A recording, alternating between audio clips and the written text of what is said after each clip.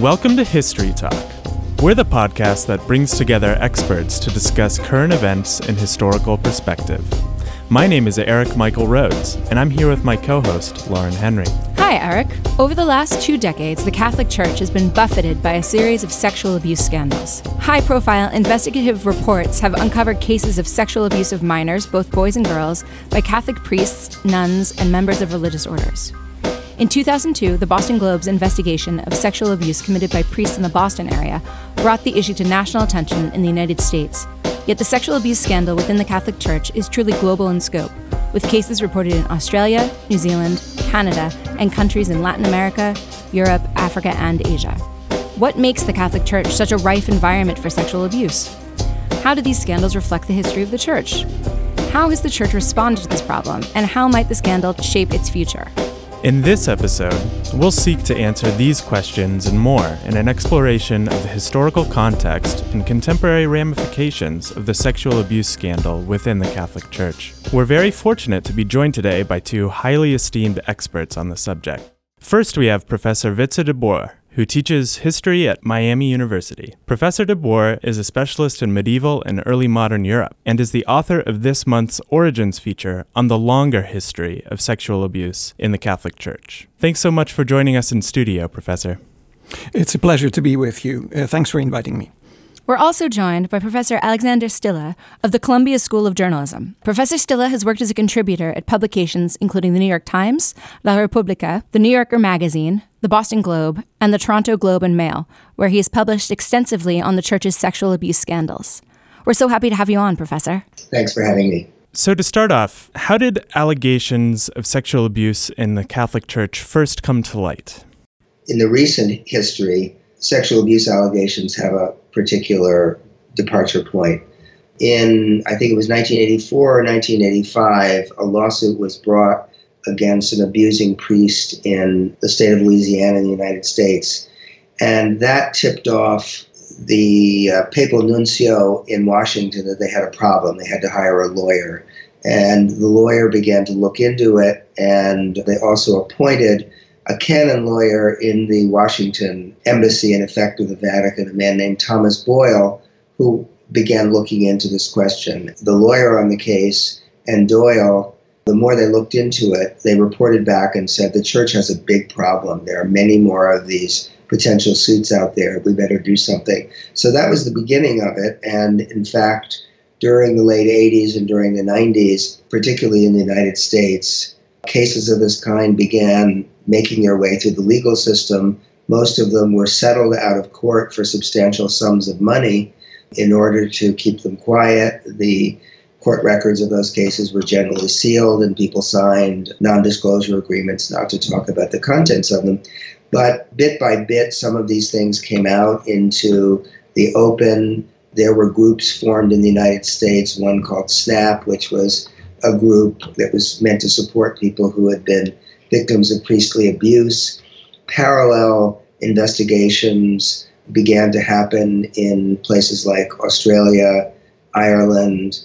And so by the late 1990s, early 2000s, there was quite a lot of information that was making its way into the public.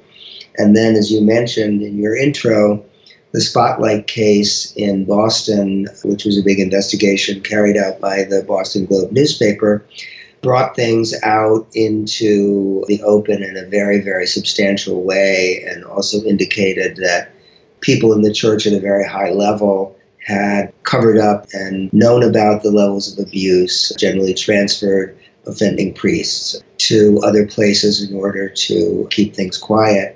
But it should be said that there was a great deal known already, even before that.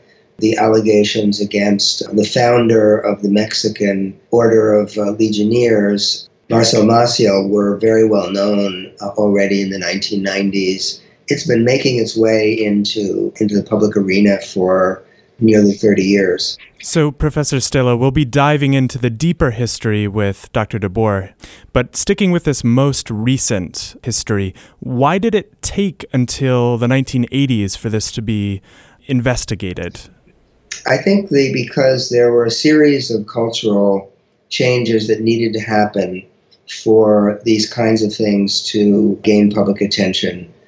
Number one, pedophilia and sexual abuse of the young was something that had in general been ignored legally and in society, and there began to be a greater consciousness of that as a crime that needed to be pursued vigorously.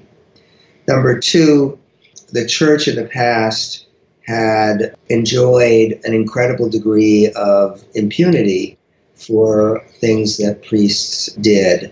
Classically, there were cases for decades in which if police learned about a wayward priest who had done something wrong, had a drinking problem, was arrested in a gay bar, was accused of getting a girl pregnant or molesting a boy, this was brought to the attention of the bishop. The bishop was a very respected person in that area. The police, in a sense, let them handle it privately. It was assumed to be church business that would be settled quietly. And of course, many of the police, at least in the United States, in many dioceses, were themselves Irish and Italian Catholics. So they were kind of part of, in a way, a cultural system that allowed this to stay in-house. Newspapers didn't pursue these kinds of stories for similar reasons. And that culture began to change. The church could no longer count on the same degree of impunity when things like this happened. And so families that in the past would have accepted a bishop's admonition not to talk about this was no longer willing to do it.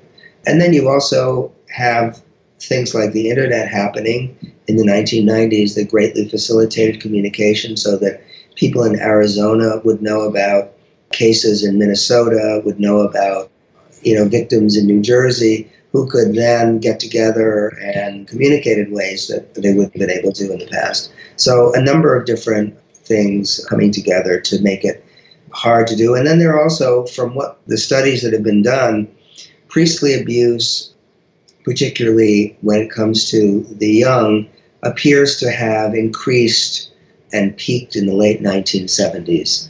We can later get into why that might be. But the problem itself certainly existed before, but it may have increased in the period just before these abuses then began to be made public. And so the frequency may have also been a factor in bringing them to light.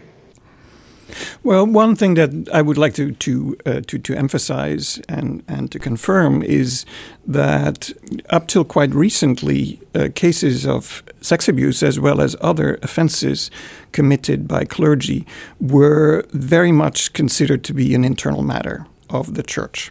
And we can talk more deeply about the system and particularly the legal arrangements that led to this kind of handling of these cases.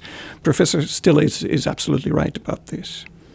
So we've talked a little bit about the United States context, but what is the scope of the sexual abuse scandal in terms of regions affected? Well, the truth is that almost everywhere where there are substantial numbers of Catholics, this problem exists. When you read the reports that were done in Australia, when you read the report that was done in Great Britain, brought before the House of Commons, when you read about the things that happened in Irish convents and monasteries, you read about South America or Malta, Germany, it's always the same story.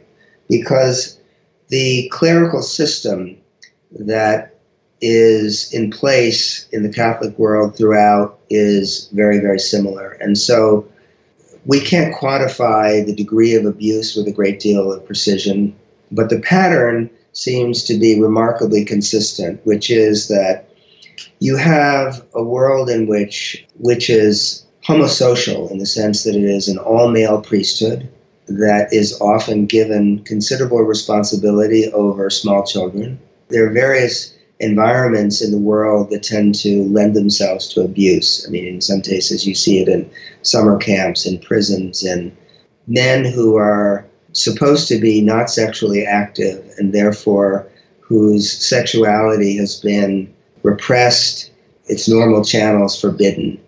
are suddenly in charge of the lives of children and of seminarians.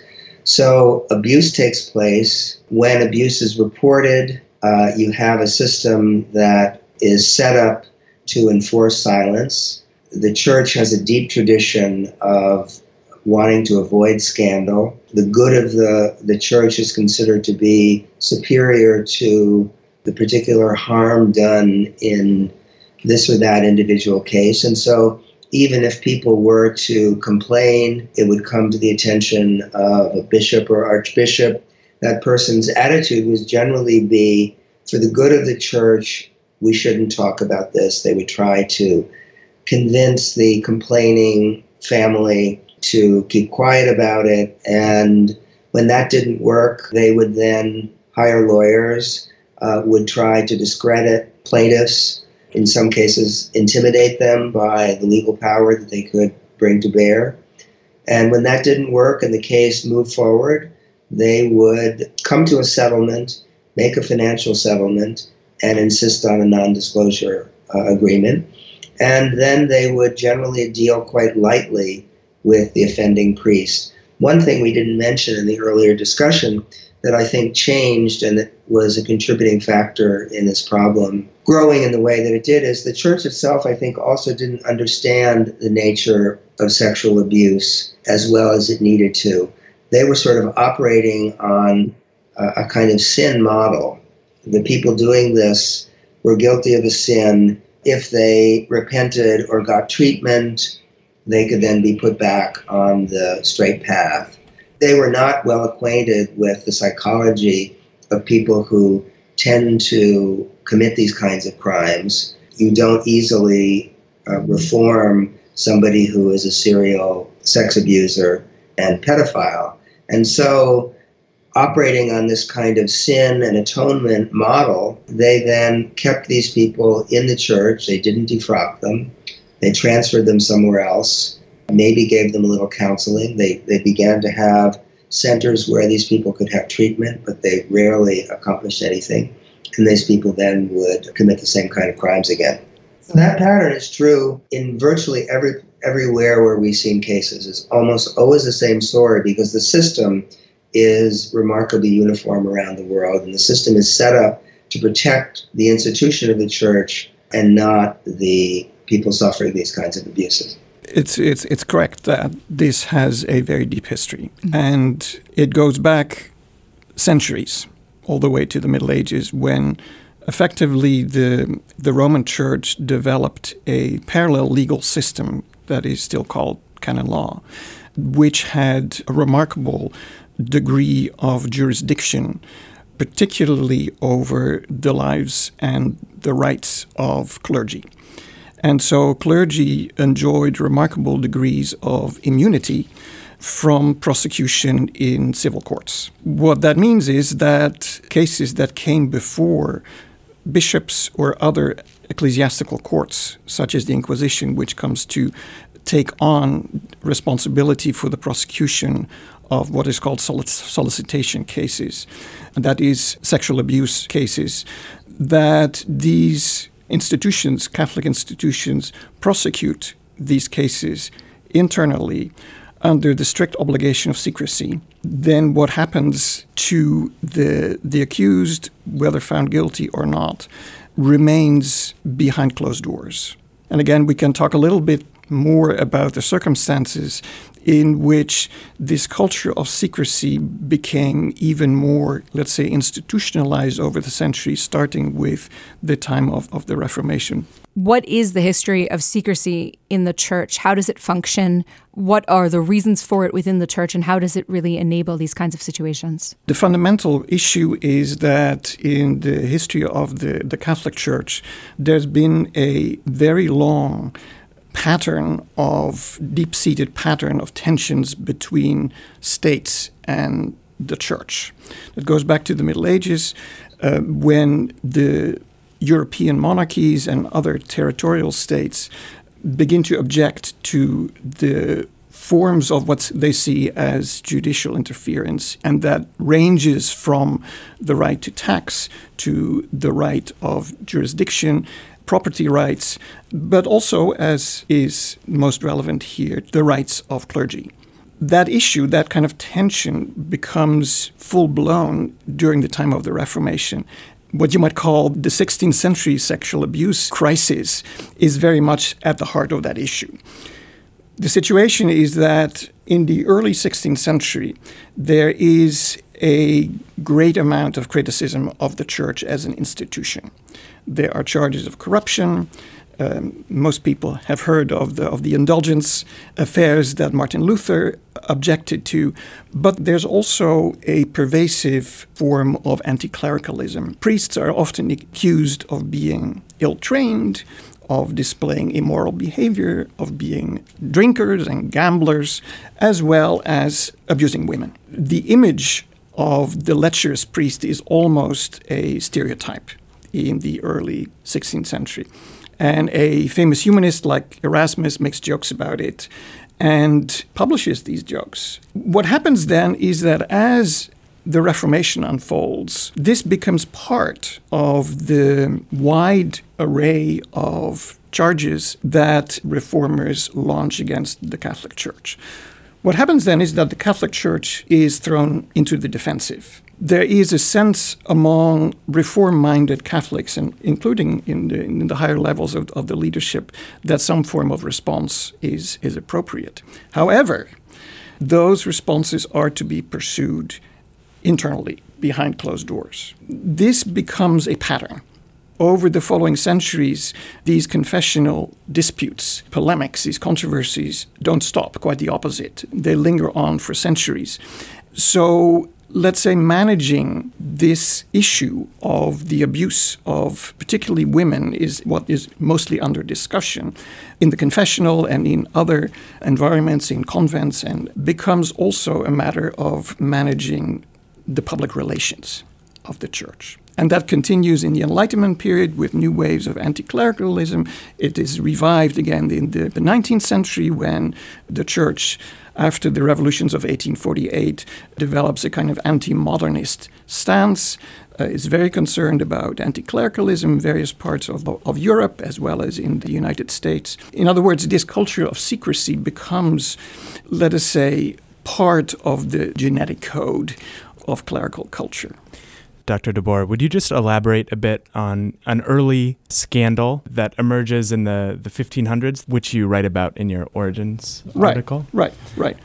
At the center of the concerns in the 16th century is the relations that some priests had with women who came to them to confess. Sacramental confession was and is a key part of Catholic religious life.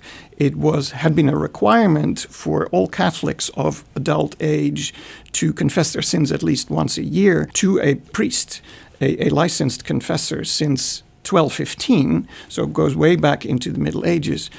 And then over the course of the Middle Ages, confession in some environments, particularly in urban environments and among, let's say, circles of the devout, takes on a bit of a different character. So the frequency of confession increases in these circles, and it becomes a regular kind of devotional practice. Confession catches on in the form of spiritual direction, as it's called, particularly among devout women, whether nuns or other religious women or lay women. What that almost inevitably meant is that you get confessors who establish relationships with women. The concern is that this leads to sexual abuses. Urban authorities, civic authorities get wind of this and hear stories from families that are upset. An early Inquisition case in Italy that I've studied is from the city of Udine, where there was an office of the Inquisition. They receive a furious letter of two male members of a patrician family in the late 1500s, accusing one local brother of having abused a younger daughter in their family. So at that point, the Inquisition is not even formally charged with prosecuting these cases, but they feel compelled to do so because there is a prominent family that has lodged these complaints. And so at that point, you get the question, how do we respond to this? One of the big issues having to do with confession is that confession is protected by the seal of secrecy. So there are all kinds of debates about whether the seal of confession can be broken or not. And the answer in the end is yes, under these circumstances, it can. And certainly a confessor should tell a penitent, a female penitent, or male for that matter, who comes up with this kind of allegation, that she or he should report these cases to the authorities. Initially, it's to bishops, but from the late 16th century onwards, this becomes an official charge of the Inquisition. The period of the late 15th, early 16th century, this is a sort of high watermark, right, for popes having illegitimate children, sexually active popes. Isn't this also part of the kind of allegations about the corruption of the church? Would that have played a role? Certainly in the background. Mm-hmm. One thing that's very hard to disentangle in studying these cases is that the Reformation and the Catholic response to the Reformation, often called the Counter-Reformation, is a war of words. So accusations are launched left and right, back and forth. It's not always easy to separate fact from fiction. Of course, the historian's dilemma. So we have this issue of secrecy, and then we also perhaps have the question about the connection between clerical celibacy and the sexual abuse scandals. Professor Stille, you wrote in the New York Review of Books last year that the Catholic dogma of clerical celibacy has, quote, contributed to the present crisis, end quote. Could you elaborate on maybe how that might happen and what the connection there would be? Well, I think it's really central to this whole issue. And as the history that Professor de Boer was talking about in the Reformation period indicates, the reality is that it's very difficult for most human beings to be celibate for their entire life.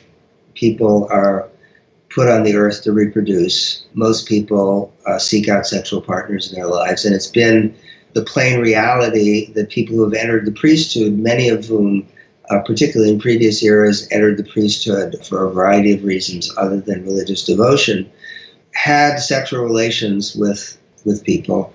In a sense, the church for a long time understood this and turned a blind eye to it. They would periodically try to crack down on it, but the reality is that throughout the ages, priests have violated their vows of celibacy with regularity. And as Professor de Boer indicated, it was the licentious or randy priest or monk was a trope or stereotype in literature going back many centuries. The problem is that when you outlaw sexuality and a solid plurality or majority of priests are sexually active, then you're going to have sexuality that is by definition deviant and out of bounds. In many cases, particularly during the period Dr. Boer was talking about, it involved priests abusing the confession as a way of forming intimate relationships with parishioners and then using that to seduce them. The problem, I think, gets even worse when you go forward in time into the 20th century, where, for many centuries, it was well known that many priests had a woman to whom they were close, a housekeeper, between quotes, who lived with the priest, acted as a housekeeper, but was in effect the common law wife of the priest. Or you would have these local scandals of a priest who had a relationship with a parishioner. There was a child born out of wedlock, but it was hushed up, things of that kind. In the modern era, that became harder to deal with. At the time of the Second Vatican Council, which was convened at the end of the 1950s, beginning of the 1960s, it was the hope of many people and many of the bishops attending the Vatican Council that the church would finally deal with this problem of priestly marriage and at least allow priests who were in effect common law husbands to legitimate their relationships, allow priests who were not able to live by the vows of celibacy to remain priests but do so as married people. Pope Paul VI took over the Vatican Council after the death of Pope John the 23rd, And despite widespread agreement that there was nothing doctrinally prohibiting priestly marriage, Pope Paul VI closed the door on that. Remember, this is also happening at the time of the encyclical against contraception, Humanae Vitae, and a kind of general sort of anti-sexual moment in the Church's history.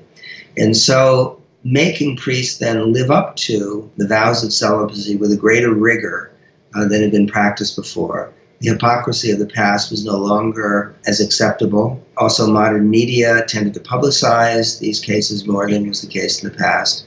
Long and short is, I think there was a substantial exodus of straight priests out of the clergy in the 60s and 70s, and that the clergy increasingly became, in a way, a closet for gay Catholic men. It was much easier to hide your sexuality in an all-male environment than to hide a relationship with a woman, because the people you might be having sex with may have been part of your own confraternity, may have lived in the seminary where you lived, and so on and so forth.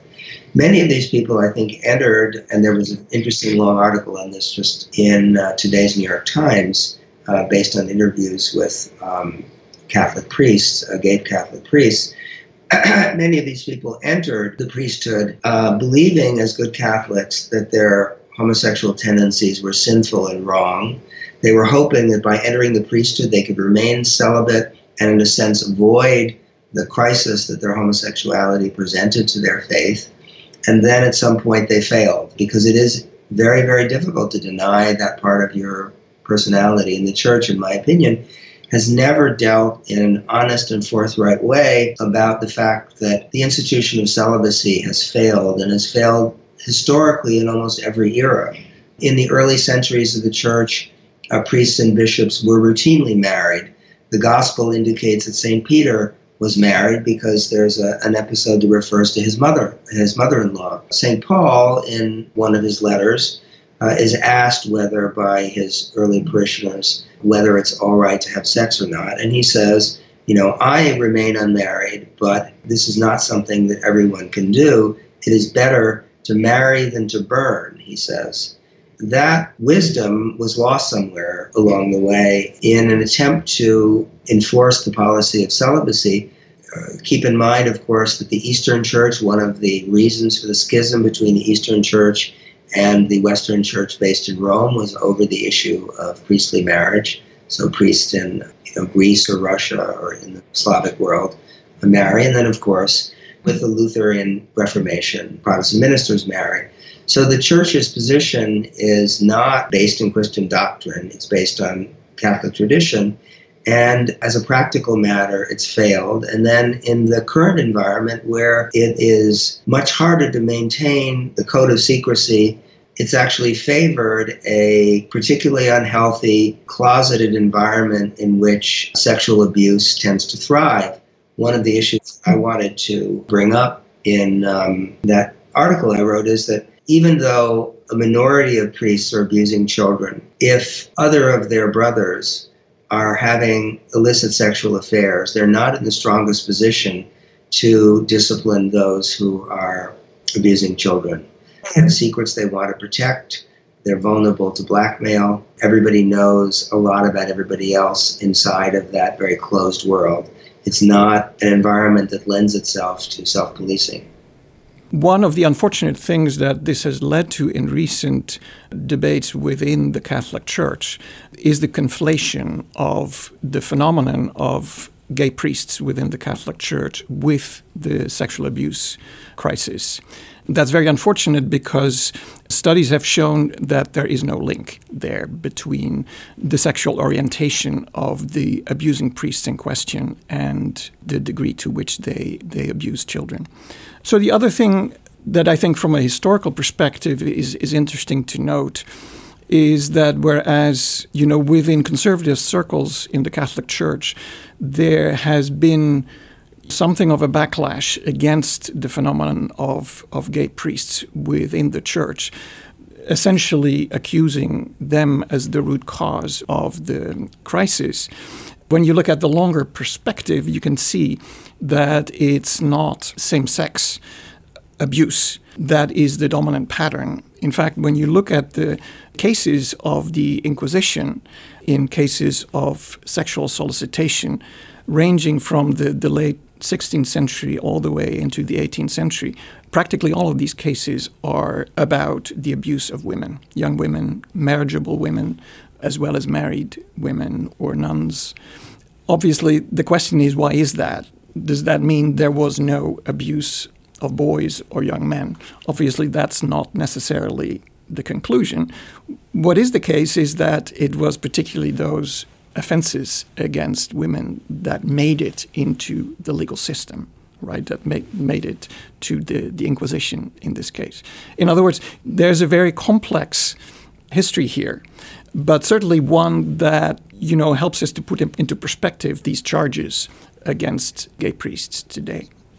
Well, there are a couple of points I wanted to add on. One, to your first point, which I think is very important to make, about the false equation between gay priests and sexual abuse. One of the most interesting but little publicized findings in the John Jay report that the Catholic Church commissioned after the Spotlight period was that the people who abused, they found that among the people that they interviewed, the priests they interviewed, there was a sizable component of priests that identified as gay. There were a certain percentage that identified as straight, and a certain percentage that weren't sure. The abusers were people who were confused about their sexuality. The priests who identified as gay tended to have sex with other men, adults. The people who identified as straight tended to have sex with adult women.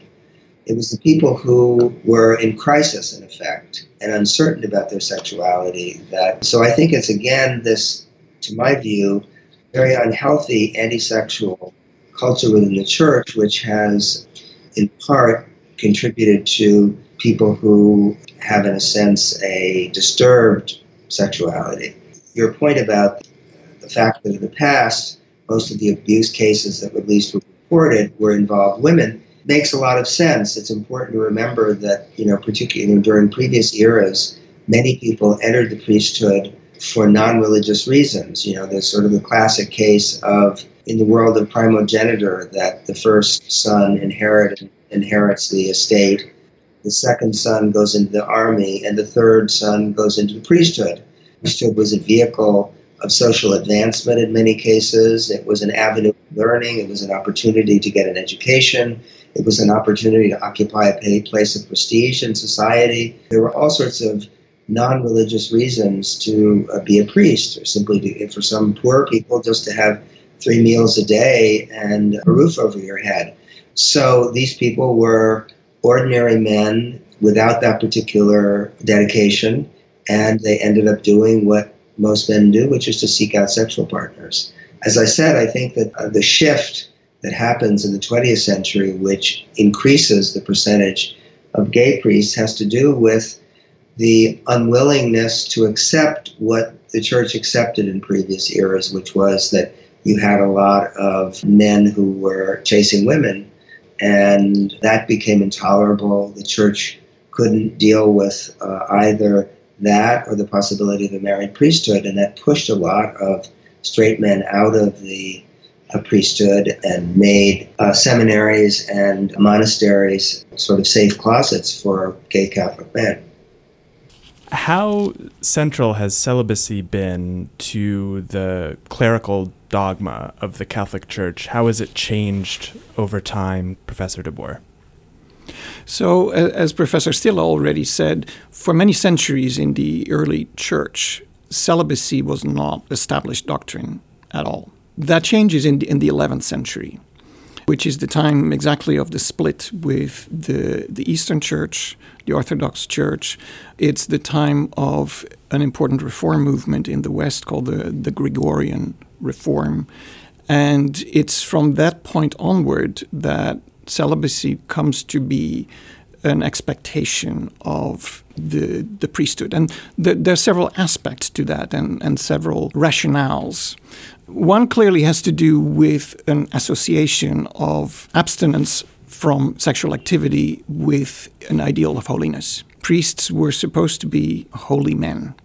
The same way that nuns were supposed to be holy women, to whom the community could look up, who would pray on their behalf in monasteries or in parish churches, and so on and so forth.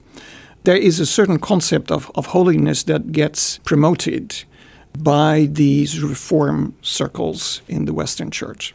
The other thing is, and that's not something that's typically talked about, the Church, for its existence, for its survival, depends on the donations of the faithful in the form of legacies, in the form of charitable gifts, and so on and so forth. Having a married priesthood would make it very hard for the Church to be able to perpetuate its control over its belongings or over its possessions, which in the Middle Ages and the early modern period consisted largely of land.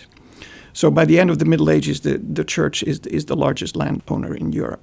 What that meant was that the expectation, the rule of celibacy also had very important implications for the legal rights, the property rights, and thereby the possessions of the Church. So in technical terms, whenever a person left a bequest that included a gift to the Church, that went into the dead hand, as it was called, which meant that it was perpetually owned by the Church.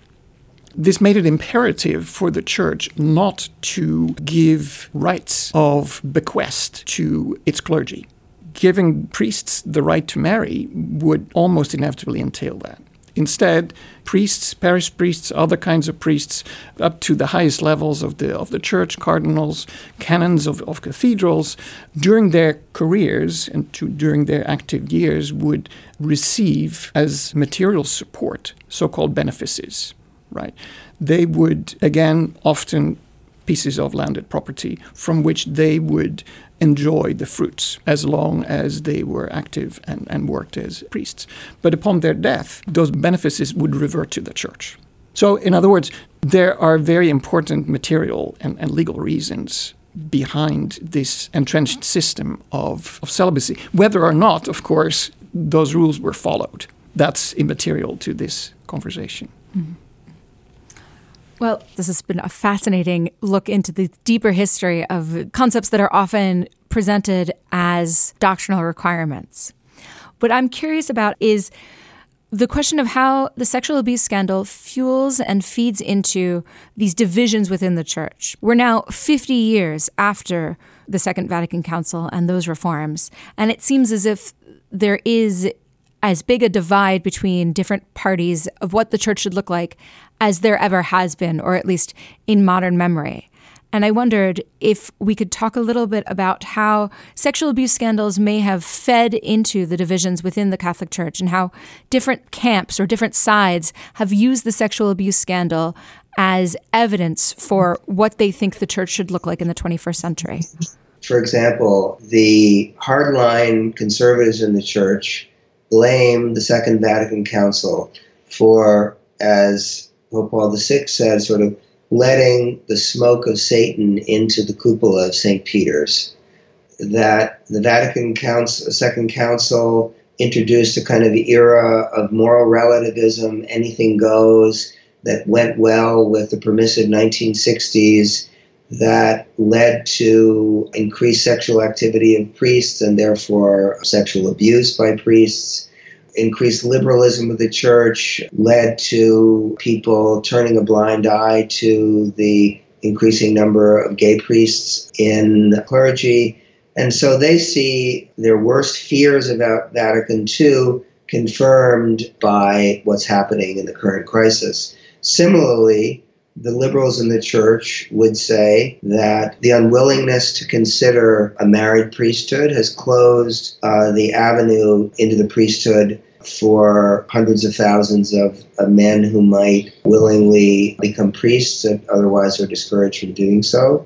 The unwillingness to consider the ordination of women and a priest role for women in the Church has contributed to the calamitous drop among nuns, and the ban against divorce, against birth control, has contributed to a kind of moral sexual panic within the church, which has created some of the unhealthy atmosphere that one sees in the contemporary church. So both sides see a confirmation of their own ideas about what is wrong and what should happen with the church.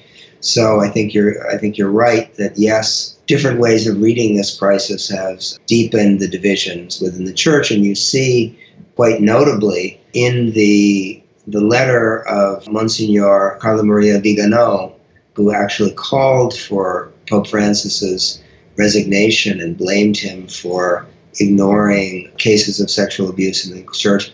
That very much is part of this thing. There now is a quite recognizable cadre of church conservatives who are working hard to oust a pope they consider too liberal, even though he's in fact not changed any important doctrines on these issues at all.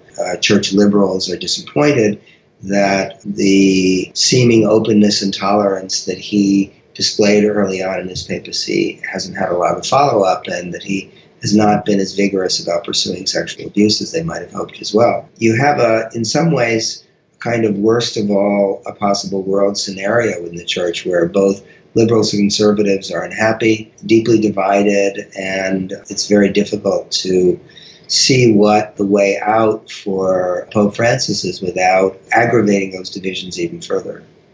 The current moment is one of an extraordinary crisis, which I think is also very significant if you take the longer historical view. So amidst the current culture wars within the Catholic Church, I think it's possible to perceive some very significant and dramatic ruptures with that very long past of the Catholic Church. One is that it's no longer really credible, as has happened for decades, for church officials to blame the world, quote unquote, for what ails the church, and particularly when it comes to explaining the background of the sex abuse crisis. It's become evident now that there are fundamental problems within the church. Professor Stille has already commented extensively on the very understanding of human sexuality and the ways in which it has been implemented within the structures of the Catholic Church and the doctrines of the Catholic Church that has had very serious consequences for the ways in which this crisis has been handled or has not been handled. The other thing I would say is that we're now beginning to see the breakdown of the culture of secrecy that we've talked about earlier in this broadcast. It is, in a sense, ironically, due to these internal disputes that have become ever more virulent within the Catholic Church, that calls are being made for openness and accountability by Catholic leaders, regardless of their ideological stance. So that also goes hand in hand with an increased willingness on the part of the leadership in the last 15 years or so, particularly in the United States, to make sure that these cases of sex abuse are no longer handled internally, but that they're automatically referred to civil authorities. That is really a tremendous change in the culture and the practices of the church. Implementation is another matter, of course, but nevertheless, this is a major change. Thank you to our two guests, Professors Wietse de Boer and Professor Alexander Stille. Thanks for having me. Thanks very much. Thanks, everyone.